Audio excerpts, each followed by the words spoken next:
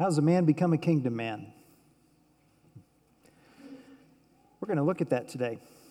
We're in a study on the book of Exodus. If this is your first Sunday here at Windsor Road, I'm Randy. We're so glad to get to worship with you today. And we typically just study through a book of the Bible, and we are in Exodus. And so if you have your Bibles, I'd like you to turn to the book of Exodus chapter 3.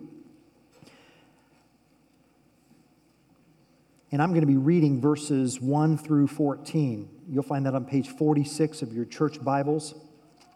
And if you don't have a copy of God's Word to call your own, I would love it if you would just take that copy in the pouch in front of you and put your name in it and call it your own. Take it home as a gift from the church. We're studying the life of Moses through the book of Exodus. And some have called this the conversion of Moses. The call of Moses, how a man becomes a man of God, a servant of the Lord, a kingdom man. So follow along with me as I read chapter 3, verses 1 through 14. Now Moses was keeping the flock of his father-in-law Jethro, the priest of Midian, and he led his flock to the west side of the wilderness and came to Oreb, the mountain of God. And the angel of the Lord appeared to him in a flame of fire out of the midst of a bush. He looked, and behold, the bush was burning, yet it was not consumed. And Moses said, I will turn aside to see this great sight, why the bush is not burned. When the Lord saw that he turned aside to see, God called to him out of the bush, Moses, Moses. And he said, Here I am. Then he said, Do not come near, take your sandals off your feet, for the place on which you are standing is holy ground. And he said, I am the God of your father, the God of Abraham, the God of Isaac, and the God of Jacob. And Moses hid his face, for he was afraid to look at God. Then the Lord said, I have surely seen the affliction of my people who are in Egypt, and I have heard their cry because of their taskmasters. I know their sufferings. And I have come down to deliver them out of the hand of the Egyptians and to bring them up out of that land to a good and broad land, a land flowing with milk and honey, to the place of the Canaanites, the Hittites, the Amorites, the Perizzites, the Hivites, and the Jebusites. And now, behold, the cry of the people of Israel has come to me, and I have also seen the oppression with which the Egyptians oppress them. Come, I will send you to Pharaoh, that you may bring my people, the children of Israel, out of Egypt. But Moses said to God, Who am I, that I should go to Pharaoh and bring the children of Israel out of Egypt? He said, But I will be with you, and this shall be the sign for you that I have sent you. When you have brought the people out of Egypt, you shall serve God on this mountain.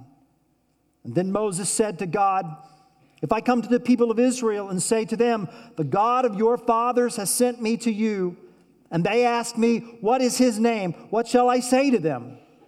And God said to Moses, I am who I am. And he said, Say to the people of Israel, I am has sent me to you. This is the word of the Lord.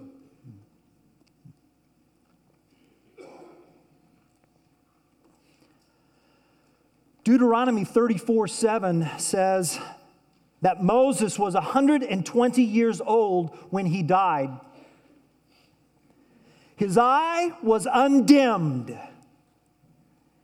and his vigor unabated. 120 years. Someone observed that the first 40 years of Moses' life were spent in Egypt learning something. Then the next 40 years were spent in the desert learning to be nothing. And the final 40 years of Moses' life were spent in the wilderness proving that God was everything. Something, nothing, everything. Now that's a life. This servant of the Lord, this kingdom man, Now, the verses that we read in Exodus chapter 3 deal with Moses in the third trimester of his life. The God is everything portion. Think about it. Exodus 1 and 2 are his first 80 years. My, how time flies. Moses' final 40 years occur from Exodus chapter 3 through the end of Exodus on into Leviticus and Numbers and Deuteronomy 34.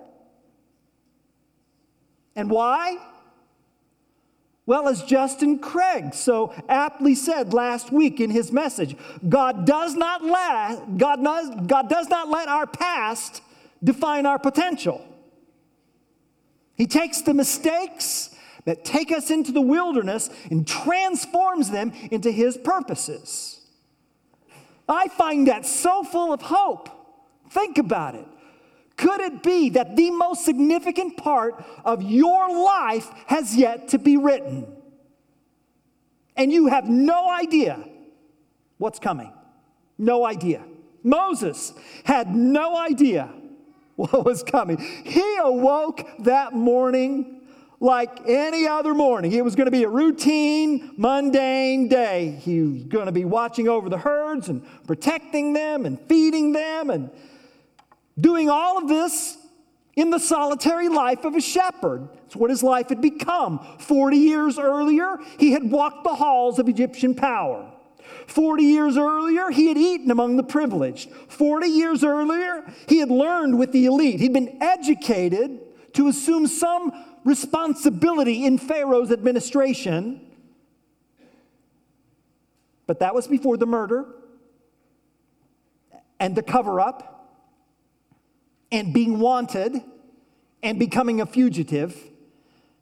And in Midian, he had found a new life. He'd found a new family, a career. He was a simple shepherd.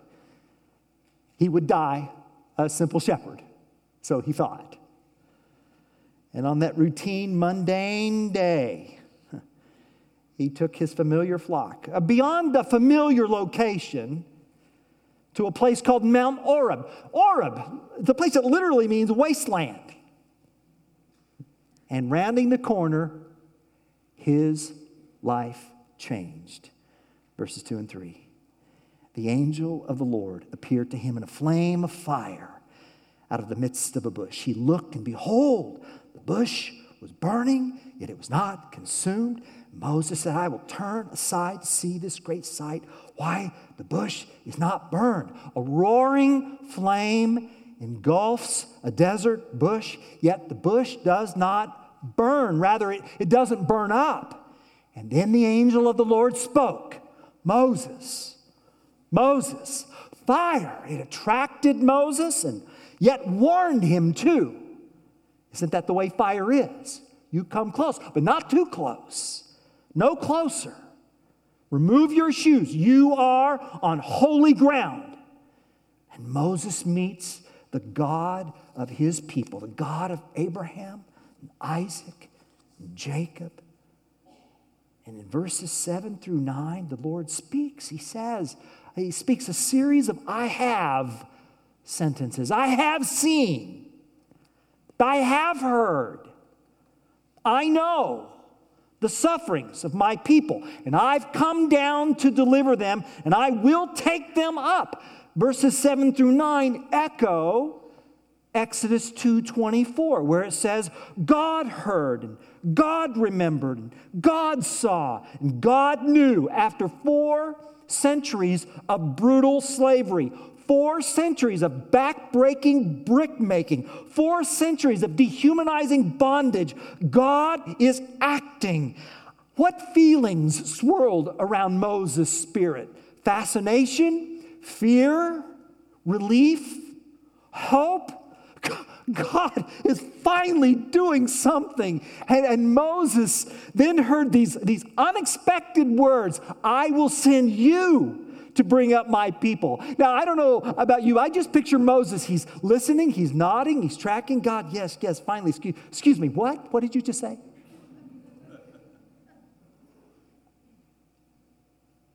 Verse 10, come, I will send you to Pharaoh, that you may bring my people, the children of Israel, out of Egypt.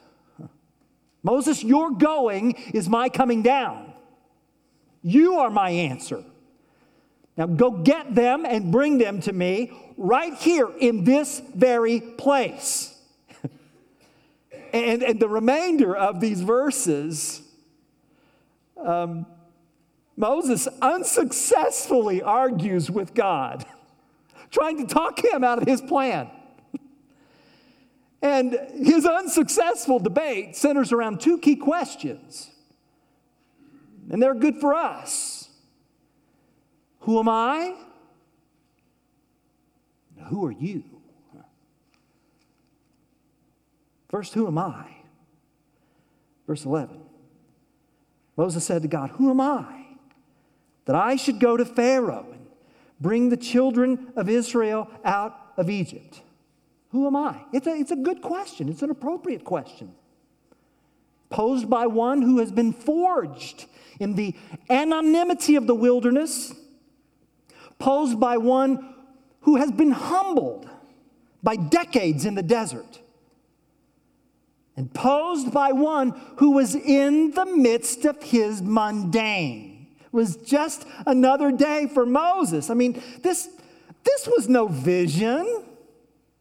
Moses was not on a spiritual retreat. He was at work. He was at work, doing his routine, doing the thing he had always done. And then out of nowhere, God disrupted his life. And did you notice Moses doesn't reply with, oh, Lord, thank you. I feel so honored. I've been praying for this opportunity. I've been thinking about what a public ministry might look like because, you see, I've always wanted to do big things for God. That's not verse 11, is it? Verse 11 is a collision. A collision at the intersection with human inadequacy ramming into an intimidating adversary and then piled on with an insurmountable assignment. Who am I? It is a question that is at once a confession. I am not. I'm nothing. I'm powerless. I'm feeble. I can't. I can't. The poet wrote, enough. A word so simple, so captivating, so full of promise, yet so full of deceit. Beckoning me toward a paradise that ever eludes me, a beautiful garden whose fruits are always fresh, but always out of reach. Because I am not enough, not smart enough, not strong enough, not caring enough, not good enough, not successful enough, not beautiful enough, not enough to meet the simple challenges of today, not enough for the weighty troubles of tomorrow, not enough to feel at peace right now, not enough, not nearly enough to offer anything of worth to an infinitely worthy God. I am not. I'm not.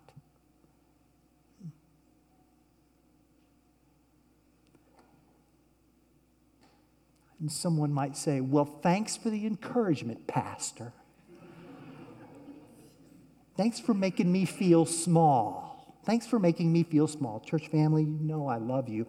I'm not trying to make anyone feel small. I'm trying to tell us that we are small. And there's a big difference. And I'm trying to tell us what God says after what Moses says. God says, don't worry about your smallness. You don't ever have to worry about your weakness. What you need to worry about is your delusion of strength. Verse 12, but I will be with you. And this shall be the sign for you that I have sent you.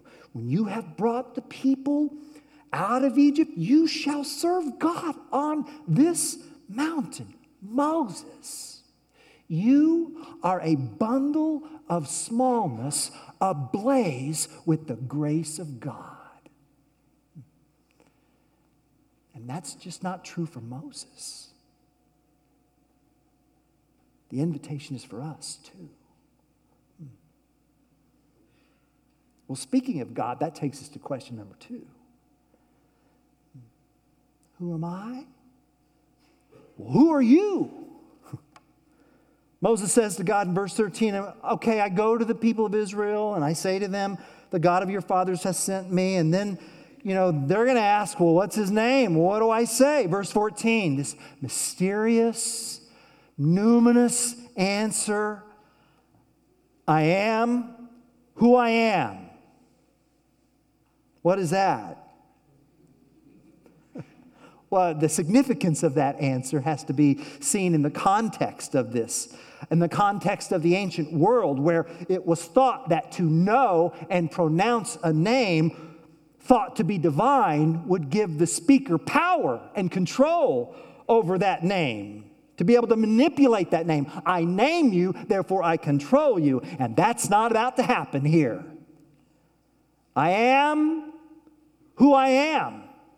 It's practically untranslatable. The Hebrew language is what the Old Testament comes to us in, and I am who I am is really just the broadest verb in Hebrew, to be.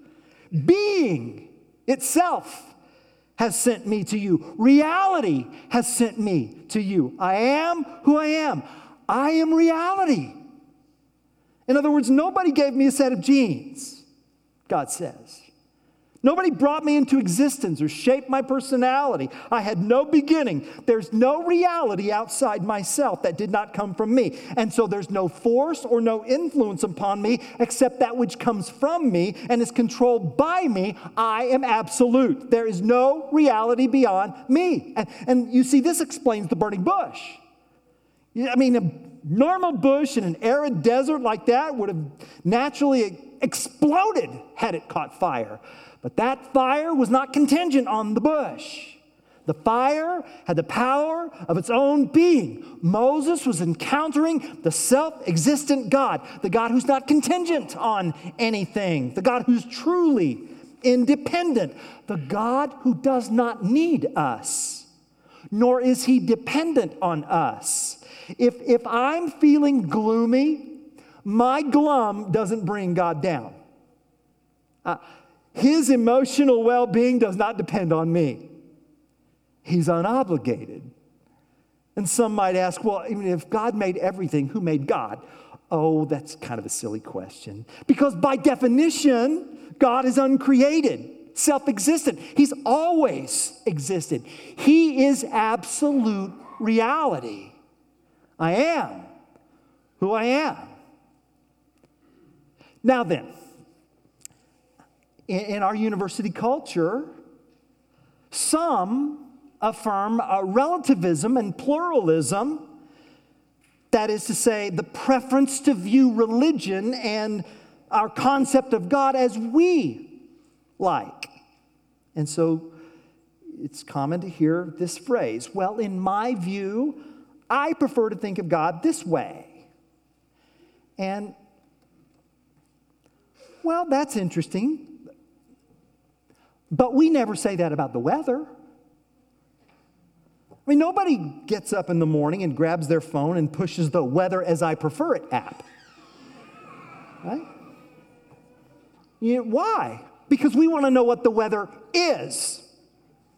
Is. It was 25 degrees this morning. Okay? That's what it is. Yeah. Now, if there is a God, if God exists, wouldn't you agree that he is at least as real as the weather? I am who I am. It means that objectivity is crucial. Christianity is grounded in objective truth that's more than our own subjective feelings or desires. We may desire God to be a certain way, and we may feel that he simply can't be the way some people say he is, but what we feel or what we want doesn't make God what he is.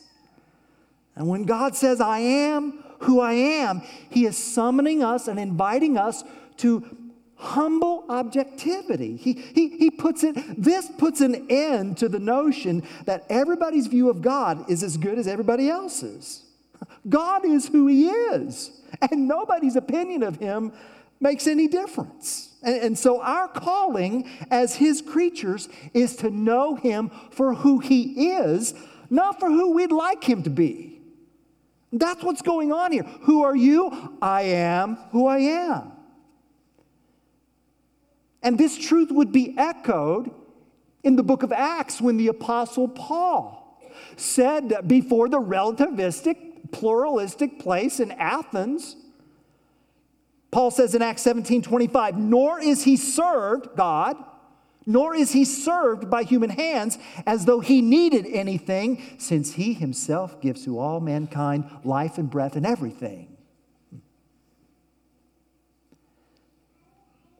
Now, I don't know if this is going to offend you or not, but here's a quote that could. Let's see.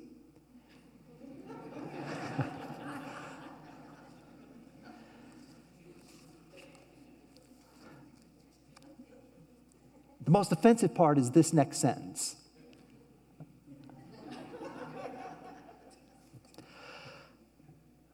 The Bible isn't interested in whether we believe in God or not.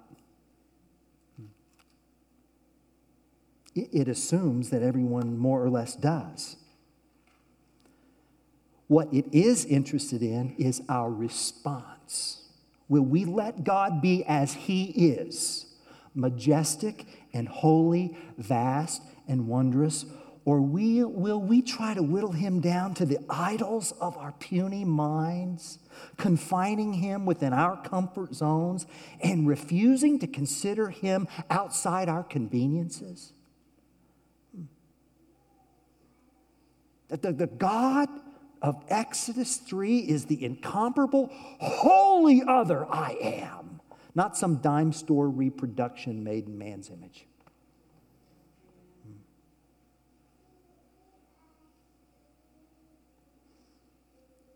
And so this Exodus is going to be a deliverance from something to something. From Pharaoh to the Lord. So salvation is never freedom in that, okay, now you're on your own, run along. Salvation is the rescue from one master to a better master, And in verses 17 to 22 of chapter 3, God just tells Moses what to expect. Here's what's going to happen. Here's the plan. Israel will listen. Pharaoh will be hardened. Egypt will be plagued. The Egyptians will be plundered. And deliverance will occur. Ready? Break. That's the plan. There it is. And then Moses, he argues. Well, what if they don't believe me? All right. Take some miracles with you. Here, have some. What's in your hand? It's a staff. Throw it down. Throws it down. There's a snake. What is that? God says, pick it up. Pick it up. Pick it up. Pick it up. Pick it up. Picks it up. Turns back to a staff again. Moses, stick your hand into your cloak. What? Stick it into your cloak. What? Stick it into your cloak. Okay. Sticks it in. Pull it out. What? Pull it out. Pull it out. Pull it out. Ah, it's leprosy. Put it back in your cloak. What? Put it back in your cloak. Put it back in your cloak. Okay, now pull it out. How did you do that? I am.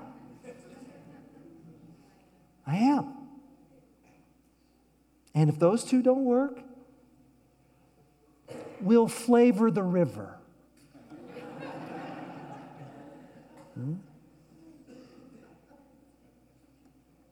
The water you shall take from the Nile will become blood on the dry ground. And that's a preview of the plagues that are to occur. But listen to me, there's always a theological reason behind a miracle. And God's just not into pyrotechnics, okay? So these plagues that will be inflicted upon Egypt, each one of those plagues represented an Egyptian idol. So reality, I am who I am, is waging war against the puny idols concocted in the small minds of creatures who choose to worship creation instead of the Creator. That's what's going on. And still Moses pushes back. Well, God, I just, oh my Lord, verse 10. Oh my Lord, I'm not eloquent. I've got a clumsy tongue.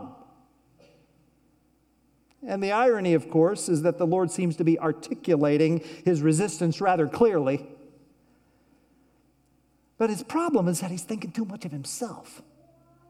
I. His problem wasn't that he had inadequacies. Who doesn't have inadequacies? His problem was that his attention was focused on them instead of the I am. From God's point of view, it's not about Moses' abilities or inabilities or giftedness or the lack thereof. It is about who accompanies Moses. I am with you. That's enough. And Moses, poor guy, he is running out of excuses. None of these excuses are logically connected. There's no unifying theme except that Moses just didn't want to go. And of course, then he just finally says as such in verse 13, oh my Lord, but just please send someone else. Verse 14, the anger of the Lord was kindled against Moses. Oh, the patience of God. Why is Moses talking like this? I'll tell you why. He still thinks this is an interview. He still thinks he has a choice. The Lord informs him otherwise. Moses, you're going. Okay? I'll tell you what. Take Aaron, your brother, and he can go with you, but he is not going for you. And Moses, this meeting is over. And in verse 17, as Moses slogs off, the Lord gives him a parting shot. Hey, don't forget your staff. You're going to need it.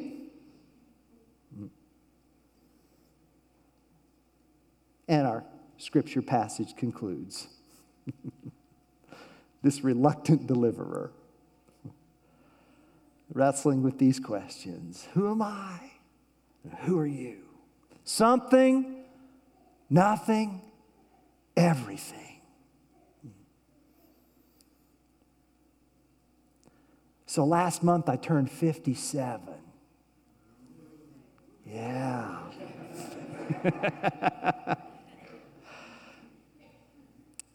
As I was reading these verses, the thought occurred to me that I am in the last trimester of my life,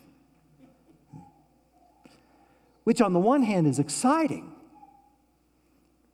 If I can keep my eyes open, my focus on the Lord, the God is everything part. The possibilities are beyond my thinking. God can still write the best part of my life and yours. But on the other hand, I cannot help but be haunted by this question. Why have I not learned this lesson sooner? Who am I? I am not. I am not. Who are you? I am. I am not, but I know I am. And the Apostle Paul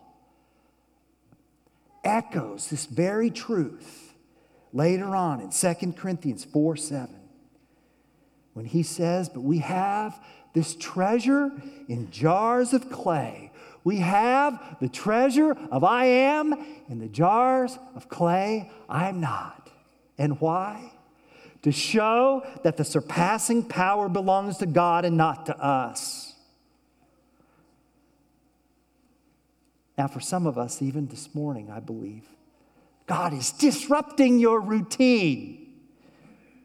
You just thought you were going to come to church this morning. But I have a sneaking suspicion that for some here, it's a burning bush Sunday. God is revealing himself through his word, and he's calling you, and he's taking initiative. We love because he first loved us. Moses wasn't seeking God. Romans 3:11 says, no one seeks God. No one. God takes initiative in the midst of our mundane. Moses was just doing his mundane, and he bumps into a burning bush. God initiated, and Moses responded. That's how it works. Listen, you cannot know God unless he calls you. 1 Corinthians 1:26, Paul says, brothers, consider your calling. How do I know if I'm called? You're here, aren't you? And a calling can look a dozen different ways, from a conversation at a coffee shop to an unexpected event, to a tragedy, to a funeral, to a birth, to a missions trip. God can even use a sermon. But when God reveals himself, it's not for the sake of information or education. It's for life transformation. Because he's not just interested in doing a work through you. He wants to do a work in you, to you, because he's interested in you. He loves you. Part of the beauty of Moses' life is just to see what it looks like when a man of God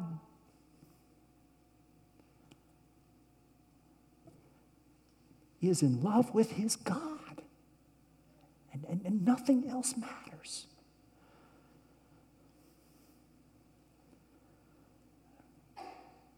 Could this be a burning bush moment for you? Where this clumsy-tongued preacher articulates the reality who put on flesh Jesus Christ. Where from these verses we look ahead to other verses. And we hear of one who would follow, who is greater than Moses. This infinite, absolute, self-determining God has drawn near to us in Jesus Christ. One greater than Moses who said, I am. You hungry? Jesus said, I am the bread. Thirsty? I am the living water. In darkness, I am the light. Lost, I am the way. Confused, I am the truth. Fear of death, I am the resurrection and the life. Listen, it is not about you, and it is not about your past, and it's not your scars that matter, it's his scars that matter. For in his death, burial, and resurrection, and ascension, and the sending of his Holy Spirit, we have been commissioned by Jesus, the I Am, whose Spirit indwells us and illuminates our smallness, so that as 1,000 burning bushes sent out into our community, it might be lit up so that the world may say, as Moses said, I must turn aside to see this great sight. Why this church burns and yet is not burned up. And let me tell you, when they ask that question about us, you know what the next two questions are going to be, don't you? You know what they are. Who am I? And what's that second one? Who are you?